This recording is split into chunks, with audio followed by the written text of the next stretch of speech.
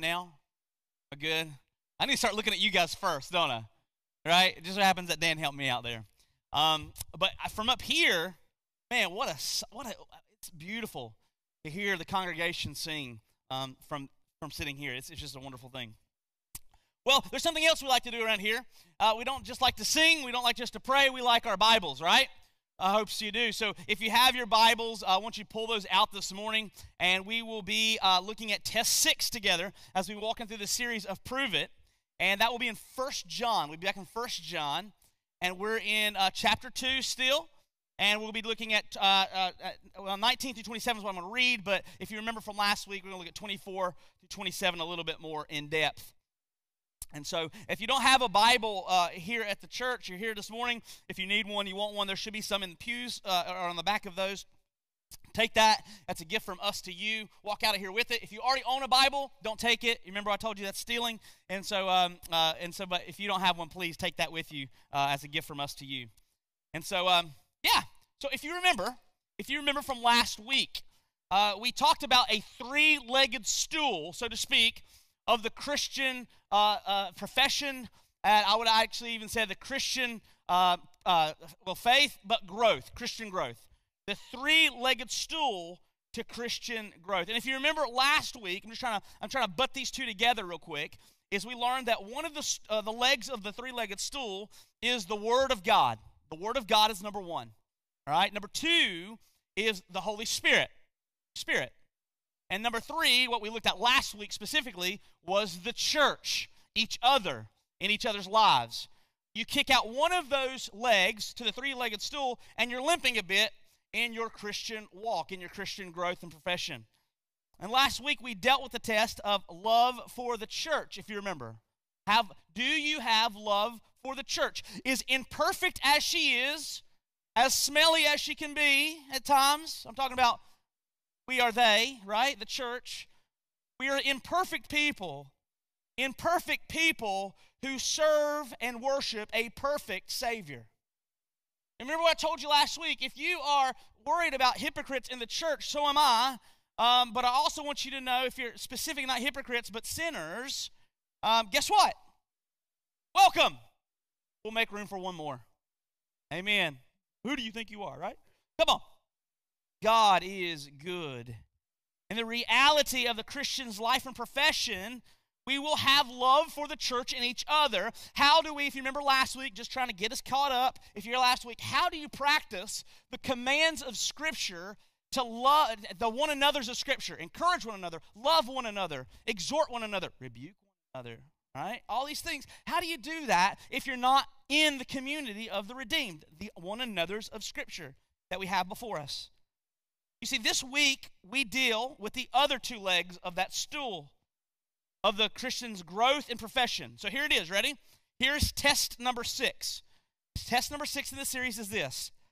Do you have dependence upon God's Word and His Spirit? That's test 6. Dependence upon God's Word and His Spirit. So this morning, what I'm going to do is, if we can, let's stand, if we can, in reverence of this word this morning. This word is more important than anything that can be said by a human mouth. It is before us, so let's give honor to it, and let's listen once again from 19 through 27 for context specifically. And I'll go there starting in 18. Children, it is the last hour, as you have heard, that the Antichrist is coming. So now many antichrists have come. Therefore we know that it is the last hour. They went out from us, but they were not of us. For if they had been of us, they would have continued with us. But they went out that it might become plain that they are not of us.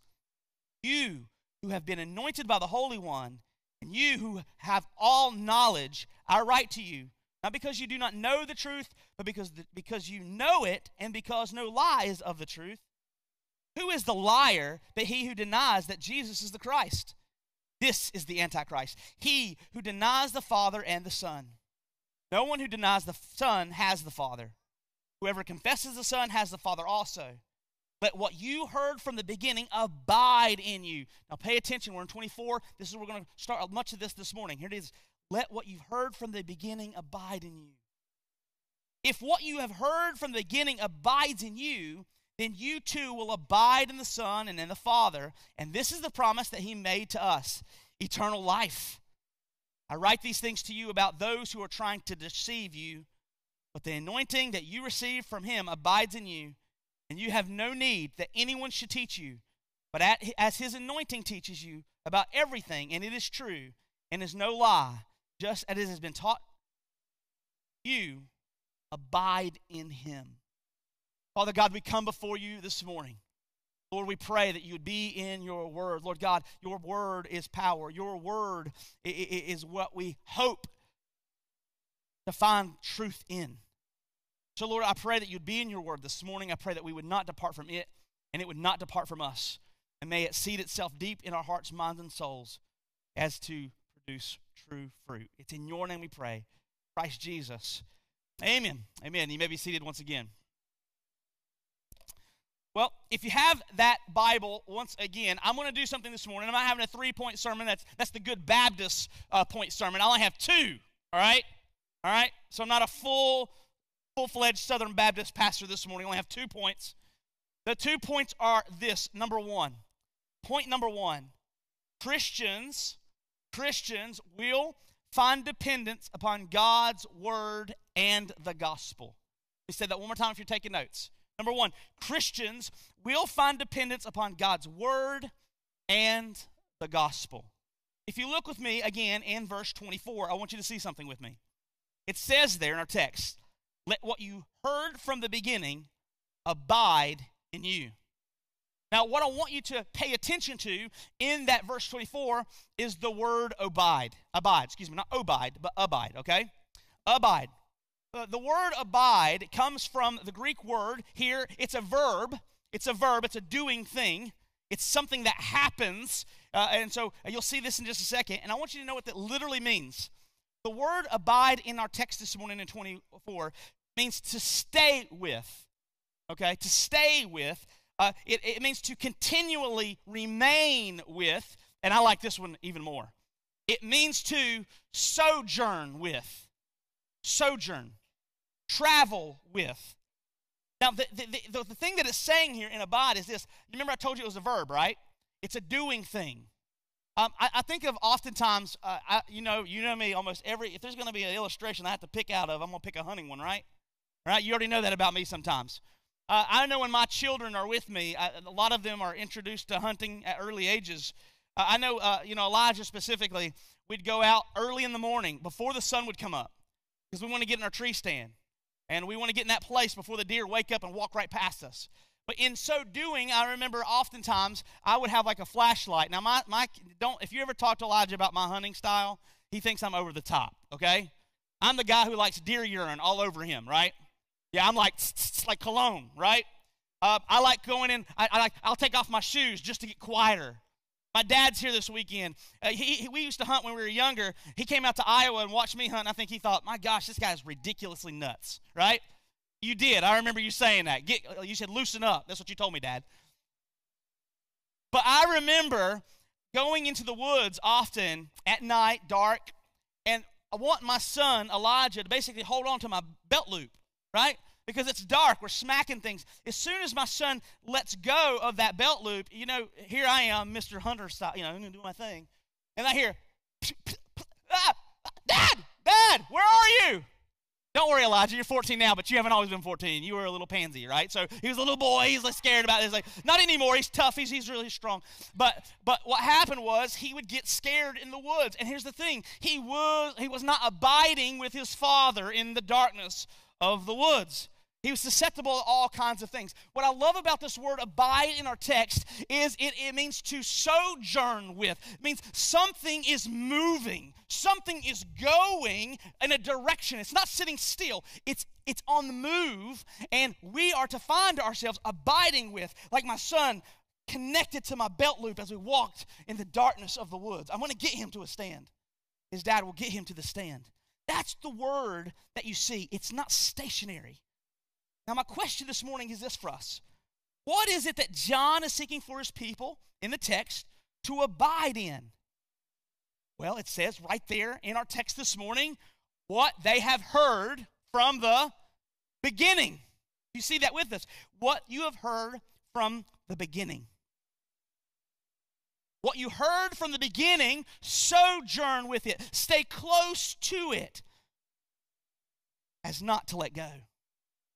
Twice in this verse, John stresses that the truth that should remain in them is truth that came to them by way of something that they heard from the beginning of their Christian walk. Something they heard from the beginning of their Christian walk. And what was that message that they heard from the very beginning? Brothers and sisters, I'm going to go ahead and fill you in, okay? I'm going to go ahead and tell you the answer to that. It was the gospel of Jesus Christ. It was the good news of Messiah has come to the nation of Israel.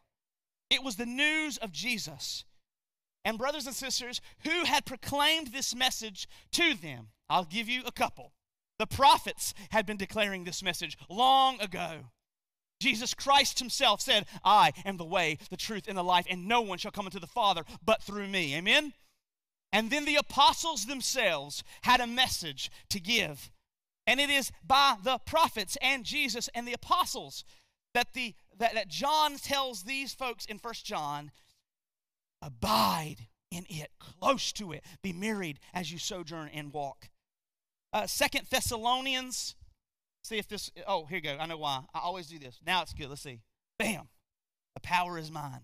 2 Thessalonians 2, 13 through 15. Listen to what the word says here. But we ought always to give thanks to God for you, brothers, beloved by the Lord, because God chose you as the first fruits to be saved through sanctification, here it is, by the Spirit and belief in the truth. That's a double thing. You're going to see that in the course of these points. By the Spirit and by the truth. He goes on to say, to this he called you through our gospel, so that you may obtain the glory of our Lord Jesus Christ. So then, brothers, stand firm and hold to the traditions. Now, I want you to know that's not traditions as we would come to know, like, Easter basket traditions or whatever we do in the church traditions, like the Christmas cantata tradition, right? That's not, it's the traditions are those things what they held dearly and that taught them of the coming Messiah, right? The Word of God that was taught by us, either by our spoken word or by our letter. The point being that the message was a message that was given by one's mouth or in written form. Now, if you remember, I didn't put this one in the PowerPoint, but there was something that I always loved about, you remember Timothy in the Bible? Remember Timothy, young Timothy? Listen to what it says in 2 Timothy 3, 14 through 15. And then I'm going to go, I don't usually go last part first, then go back to the first part. But I want to go back to the first part in 2 Timothy 1:5. But first, listen to 3:14 through 15. He says, Paul is writing to Timothy, but as for you, continue, abide, that word there. Continue in what you have learned and have firmly believed, knowing from who you learned it and how from childhood you have been acquainted with the sacred writings, which are able to make you wise for salvation through faith in Jesus Christ. Then something really, really neat happens. Look who it was that gives Timothy this message.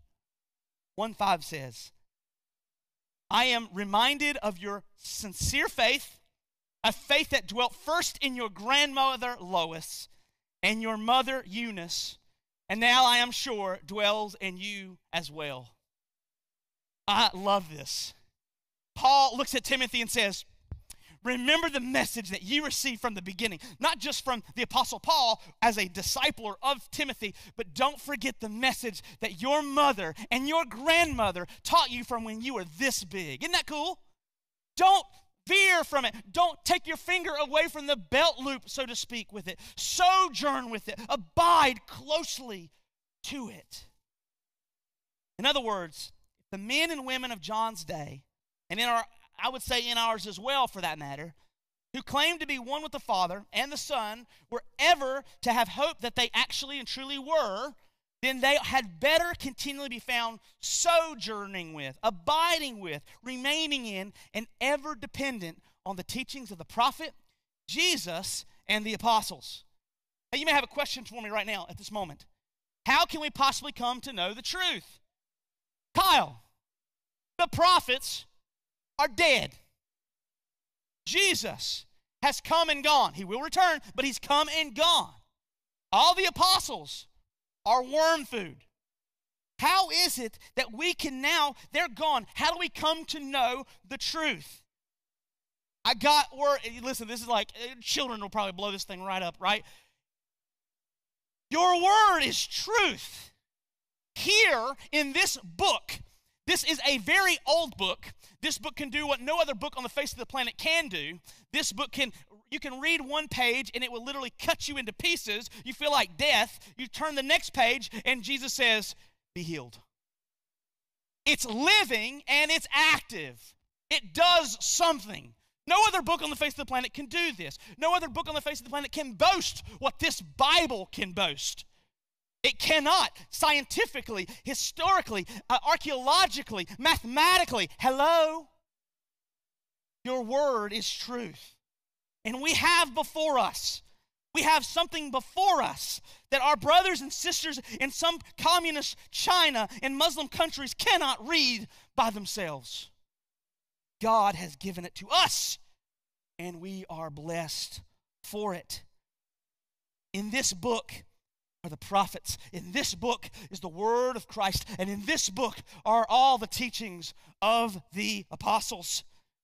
And this word that we have before us is not only inerrant, but brothers and sisters, listen, it is sufficient. It is sufficient.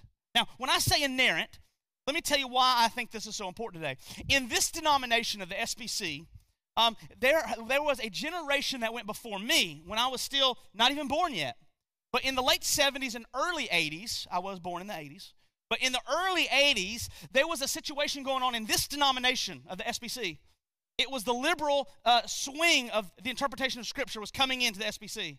And there was a conservative movement that rised up and said the Word of God is inerrant, which means, inerrant means with no fault, with no error. But there was a time in this denomination that people are going, no, there are some things that we can interpret differently. There are errors, there are faults. Praise be to God to one generation that stood up and fought that tide, right? Now here's the thing, brothers and sisters, listen. I believe that we are coming to a new generation where even in this denomination and all across the world, especially in America, the Word of God is under attack again. And people are saying that the Word of God is no longer inerrant. But here's the problem. We got a little spin on that, though. I need you to know something. We picked up something along the way. Not only is the Word of God inerrant without error, listen to me, the Bible is also sufficient, which means it needs not our help. It does not need our help. It is enough. Today, many are trying to spice up the Word of God. Hey, this Bible thing is really cool, but there's something from the culture. There's something off the bookshelf. There's something that's been done at that seminary. Let's take that and add that a little bit to what God says to spice things up. People aren't coming anymore just because God's word is being preached.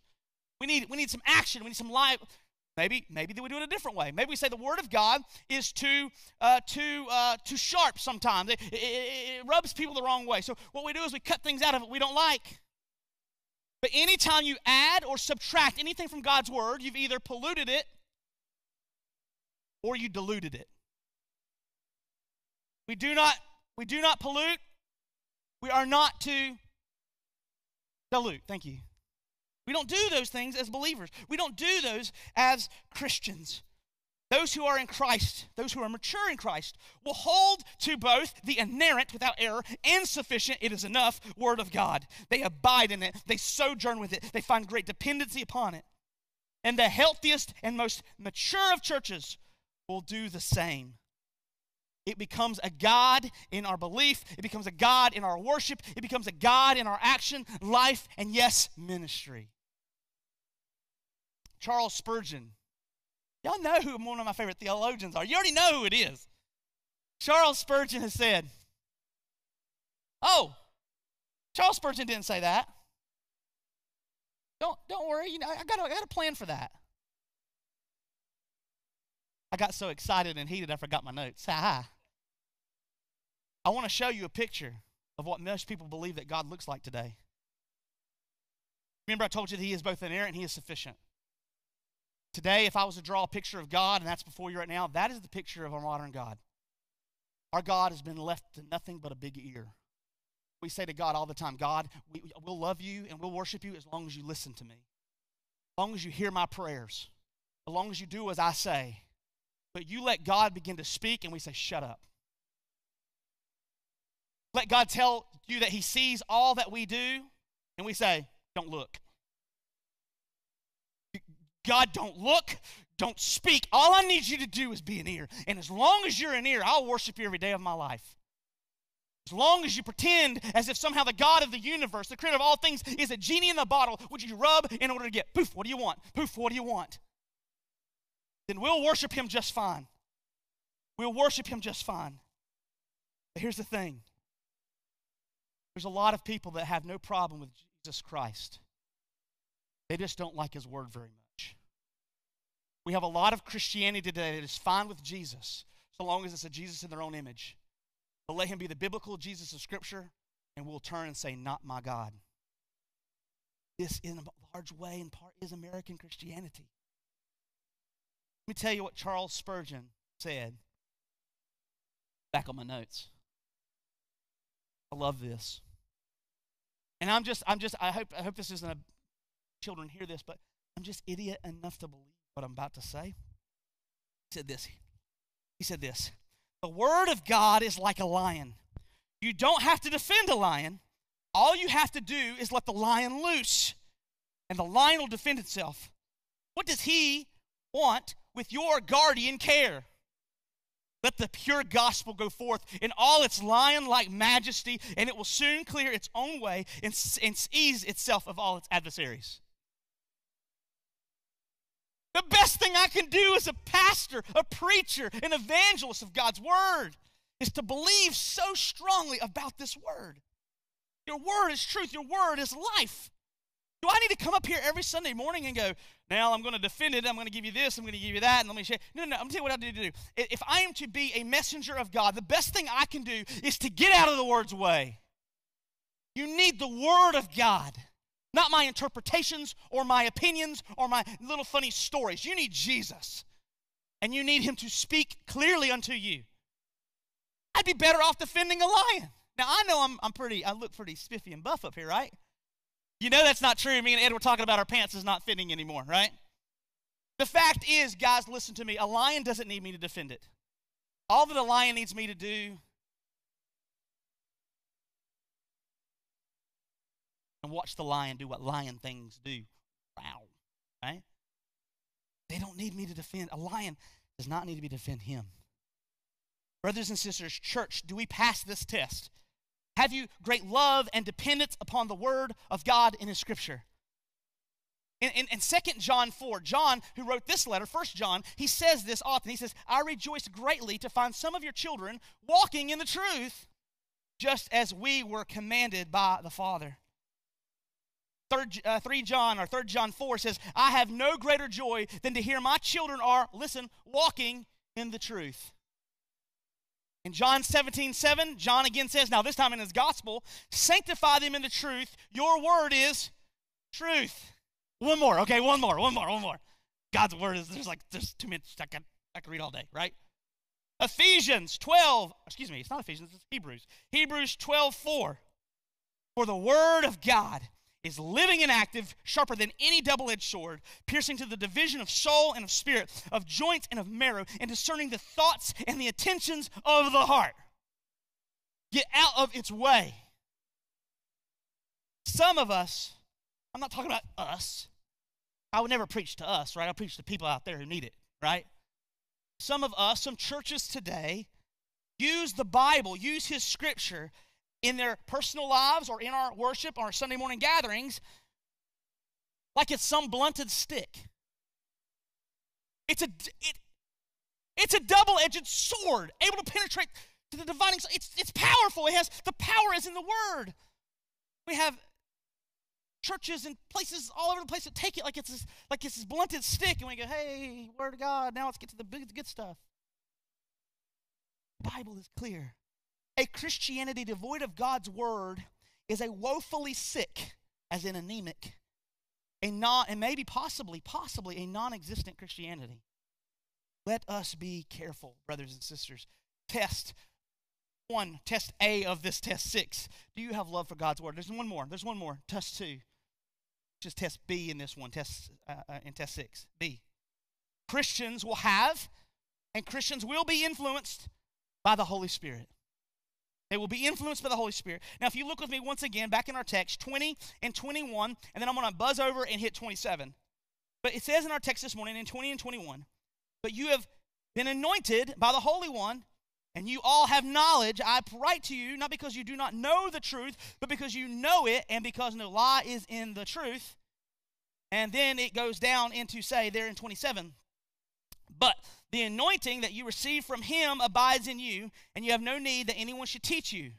But as his anointing teaches you about everything, and it is true, and is no lie, that just as it was taught you, abide in him. Now, the word, if the first word was abide in regards to God's word, now we're looking at a new word. The new word here in our text is anointed or anointing. Now, here in our text, anointed or anointing comes from that word, that noun, which literally means ointment or oil. Ointment or oil. In this text, it is being used figuratively and used in reference to the teaching ministry and the guidance of the Holy Spirit in and every believer's life. The Holy Spirit being the efficient aid in getting a knowledge of the truth. In other words, the Word of God is before us. That is, your Word is truth. But there is another aspect. It's the Holy Spirit that comes and enlivens the eyes. You know the song, Amazing Grace, how sweet the sound that saved a wretch like me. Once was blind, I was deaf, I see now, I hear now. The Holy Spirit comes in and awakens the eye for us to understand and believe and see and cherish and, yes, love the Word of God before us. And by the way, before you forget who does that, let me just tell you, it should lead all of us to absolute humility. It is all of grace and mercy of God. It is all by the mercy and the grace of Almighty God. Due to the believer's anointing or being influenced by the Holy Spirit, they have the true understanding of God that comes exclusively through and by Jesus Christ alone. Understand this knowledge. They understand it. And I want you to understand that this knowledge is always awakened through the Holy Spirit's work of illumination as to love Jesus, which is solely always tethered to his word. 2 Corinthians 4:6 says, for God who said, let light shine out of darkness, has shone in your hearts. He has shone into your hearts to give the light. We were the ones living in darkness, remember that? He shone into our hearts to give us the light of the knowledge of the glory of God. Listen, in the face of Jesus Christ. In the face of Jesus Christ. Listen to Jesus' own words in John 16, 7 through 8, and then I'll do 13 through 15 really quickly. And it says there, this is Jesus. Nevertheless, I tell you the truth. It is to your advantage that I go away, for if I do not go away, the helper will not come to you. You want the helper. Jesus said, you're going to want him soon. I got to go so you can get on with the show, right? I got something for you. But if I go, I will send him to you. And when he comes, he will convict the world. He will convict the world concerning sin and righteousness and judgment. When the Spirit of truth comes, he will guide you into all truth, for he will not speak of his own authority, but whatever he hears, he will speak. He will declare to you the things that are to come. He will glorify me, for he will take what is mine and declare it to you. All that the Father has is mine. Therefore I said that he will take what is mine and declare it to you. If you are indwelled by the Holy Spirit this morning, you need to know something. Jesus Christ has a love for his Father's glory. Amen? Jesus Christ has a love for his own glory. Amen? Guess what? He gives you his Spirit. Therefore, you Christian man or woman this morning, guess what you should have? A desire for God's glory in Jesus Christ. Amen? This is natural. This is natural to the heart of the disciple. Meaning, these Christians, we today even, do not need any secret, special special or outward knowledge that flows from human interpretation and reasoning, separated and untethered from the Word of God in the Bible. You know what I'm talking about? Those groups of people who say, God has spoken to me. I have a word from God. Well, I want to tell you something right now. God has spoken to me too. And I've been reading His Bible. I've been reading His Scripture. God speaks to me as well. Sometimes maybe what you say that God spoke from your mouth in your experience while you were eating a burrito at Taco Bell contradicts what I read this morning in my Bible time when it comes to God's Word. There's a problem there. Who's the liar? Not God's Word. Jeremiah 17 verse 9 says, the heart is desperately sick above all things. Who can understand it? I've met many people who've told me that God has spoken to them that I believe that might have been a bad burrito from Taco Bell the night before. We got to be careful. And like the false teachers, that's what they were doing. God has a special message from me. God wants me to tell you something. Hey, let's gather around some people. Hey, listen to me. I know you're listening to what the apostles taught, but I've got something to add or something to take away. We have many voices that are doing this today as well. They've derived some secret knowledge from God outside of the Scripture. And brothers and sisters, let me just say this as we go on and almost go into conclusion is this. This is absolutely dangerous. The whole aspect of Mormonism was based off of a man who had an encounter with an angel and had a message to say. Hello. There's a lot of people who believe in that message of one named Joseph Smith. Hey, I lived in Indonesia, been overseas in Iraq and Kuwait. I know Islam fairly well. If I remember correctly, didn't they also have someone who actually had an encounter with an angel? And didn't they, from that teaching, start a religion called Islam? Many will come and say, I've heard a message. I got something to say. And not just Mormons, not just Muslims, but also many, many within Christendom. Listen, you can sell all kinds of books on what God has told you outside of the Word of God. And people will flock to it. Remember, there will come a time where people will not put up with sound doctrine, but will gather themselves around teachers that will suit them, that have itching ears, and they'll gather around themselves teachers in such fashion and manner. But I want to show you something. It's one of my favorite passages in all the Bible. They say something about me. I don't know. Listen to what Paul says to the church of Galatia. By the way, there were people coming in and spreading all kinds of false heresy and teaching about Jesus Christ. They didn't outright deny Jesus. They just tried to change him. This is what he says. I am astonished that you are so quickly deserting him who called you in the grace of Christ and are turning to a different gospel. Not that there is another one. But there are some who trouble you and want to distort the gospel of Christ. But even if we, meaning the apostles, can you believe this? You remember he says, what you heard from the beginning. Beginning. Here's the cool thing about what you hear from the apostles from the beginning. From the beginning, they were teaching what they were supposed to teach because they walked with Jesus. You see that? The apostle can get away from Jesus Christ later on in life, and he's saying, look, even if we are to teach you something different than what you heard before, what it says in this text. If an angel from heaven should preach to you a gospel contrary to the one we preach to you, let him be accursed. As we have said before, so now I say again, if anyone is preaching to you a gospel contrary to the one you received, let him be accursed. The word accursed here in Greek is anathema. It's the strongest language in the Bible. It means eternally damned with no hope. I don't care where you get your message.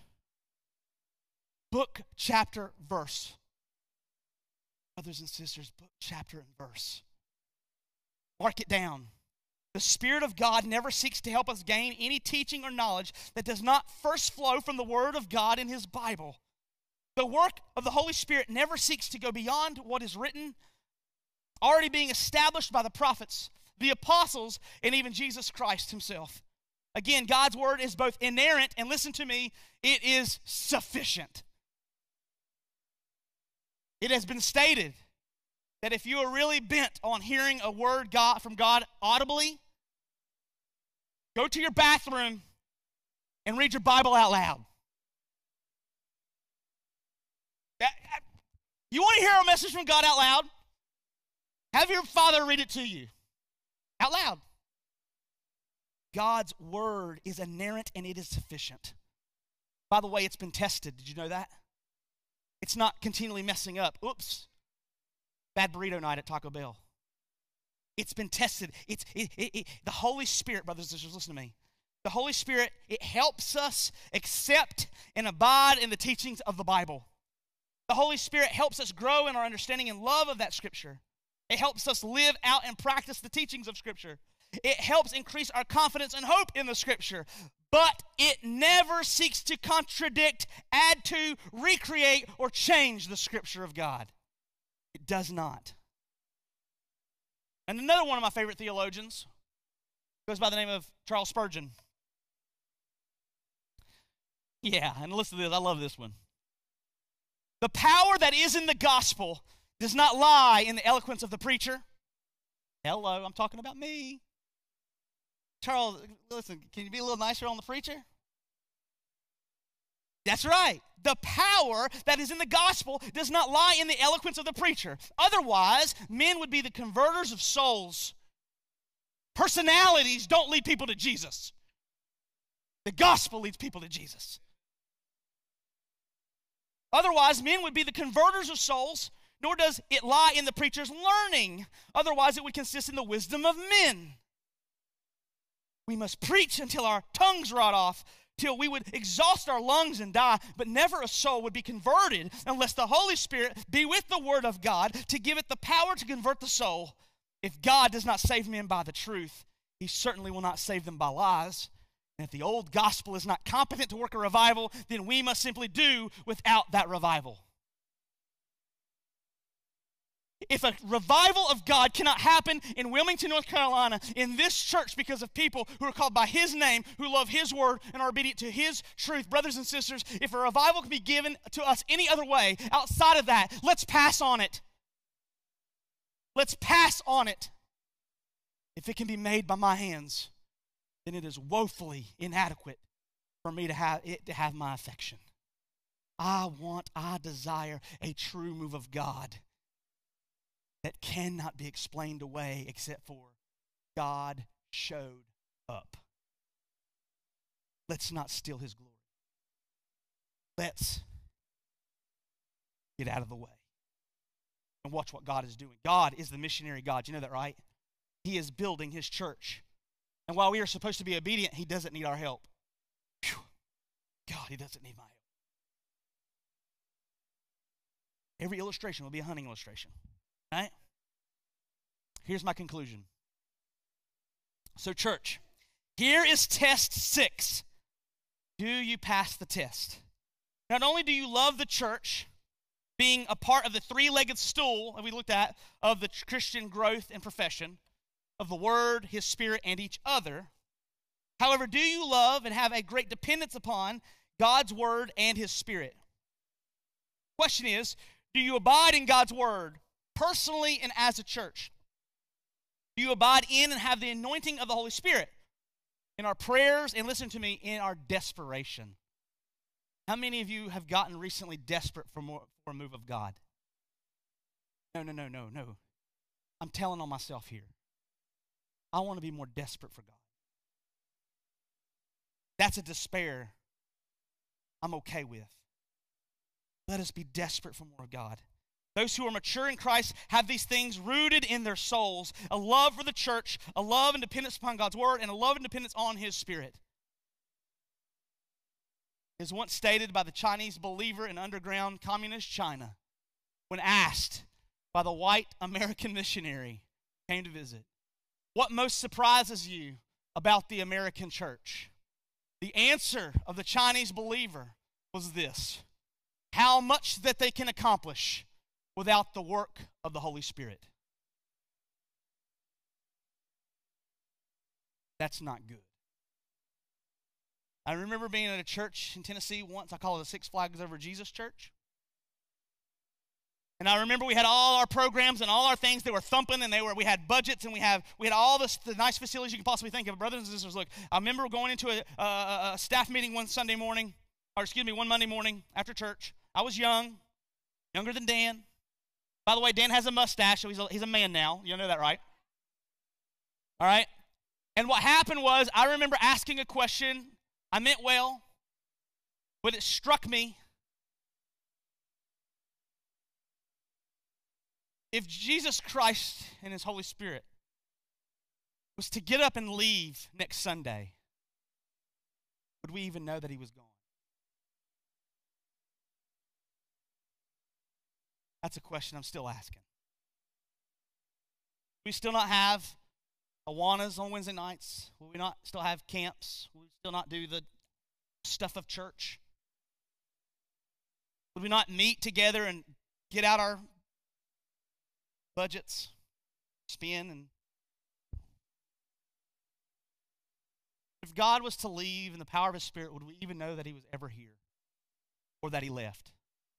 My prayer is that if he was to ever leave, we would be growing even more desperate for him. We would know that he's not here. Let us grow dependent upon God and his Spirit. Church, let us not settle for a cheap imitation of a true move of God. As Spurgeon stated, if a revival can be accomplished apart from his word and apart from dependence upon his Spirit, then let us give a hard and cold pass. We do not desire it. We who are in Christ were made and saved, I would even say this, redeemed for more than all of this. Amen? Are you bored with Christianity? If you are, don't answer it. Don't answer it out loud, because I'm not about shame and guilt here. Conviction I love, right? Shame and guilt, we don't like that. Don't answer it. If you're bored, could it be that maybe you haven't got off the sidelines yet and got into the game? There's nothing boring about being a child of God, living for his glory as a servant to the day he either comes and gets me or I meet him. I pray that we are growing our love of each other, love of God's word, great dependence upon his Spirit, the glory and the praise of God, the joy of us for us, and the good of a watching world that does not know Jesus Christ. Amen? Music team, come on up. And this is my prayer this morning, that we would be such as these. Let us pray. Father God, we come before you this morning. Love you. We thank you for all that you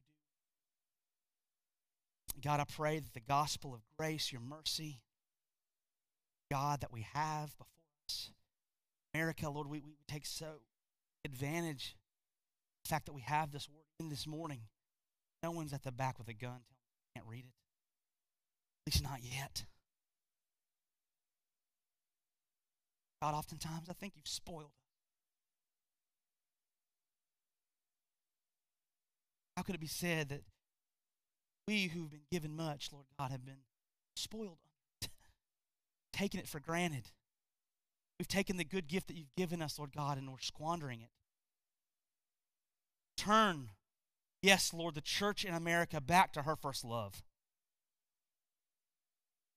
We're growing cold. It's getting dim. Lord, is there still a spark in us yet? I pray that that would be the case here at College Acres. Help us, Lord God, to be a light in a dark place. Help us to love one another. Help us to love your word and have great dependence upon your Spirit. And Lord, may you receive all the glory and all the honor and all the praise, for we cannot boast in anything save the goodness of our Jesus Christ. Thank you for redeeming us for this end. Be with us and help us to accomplish it, Lord.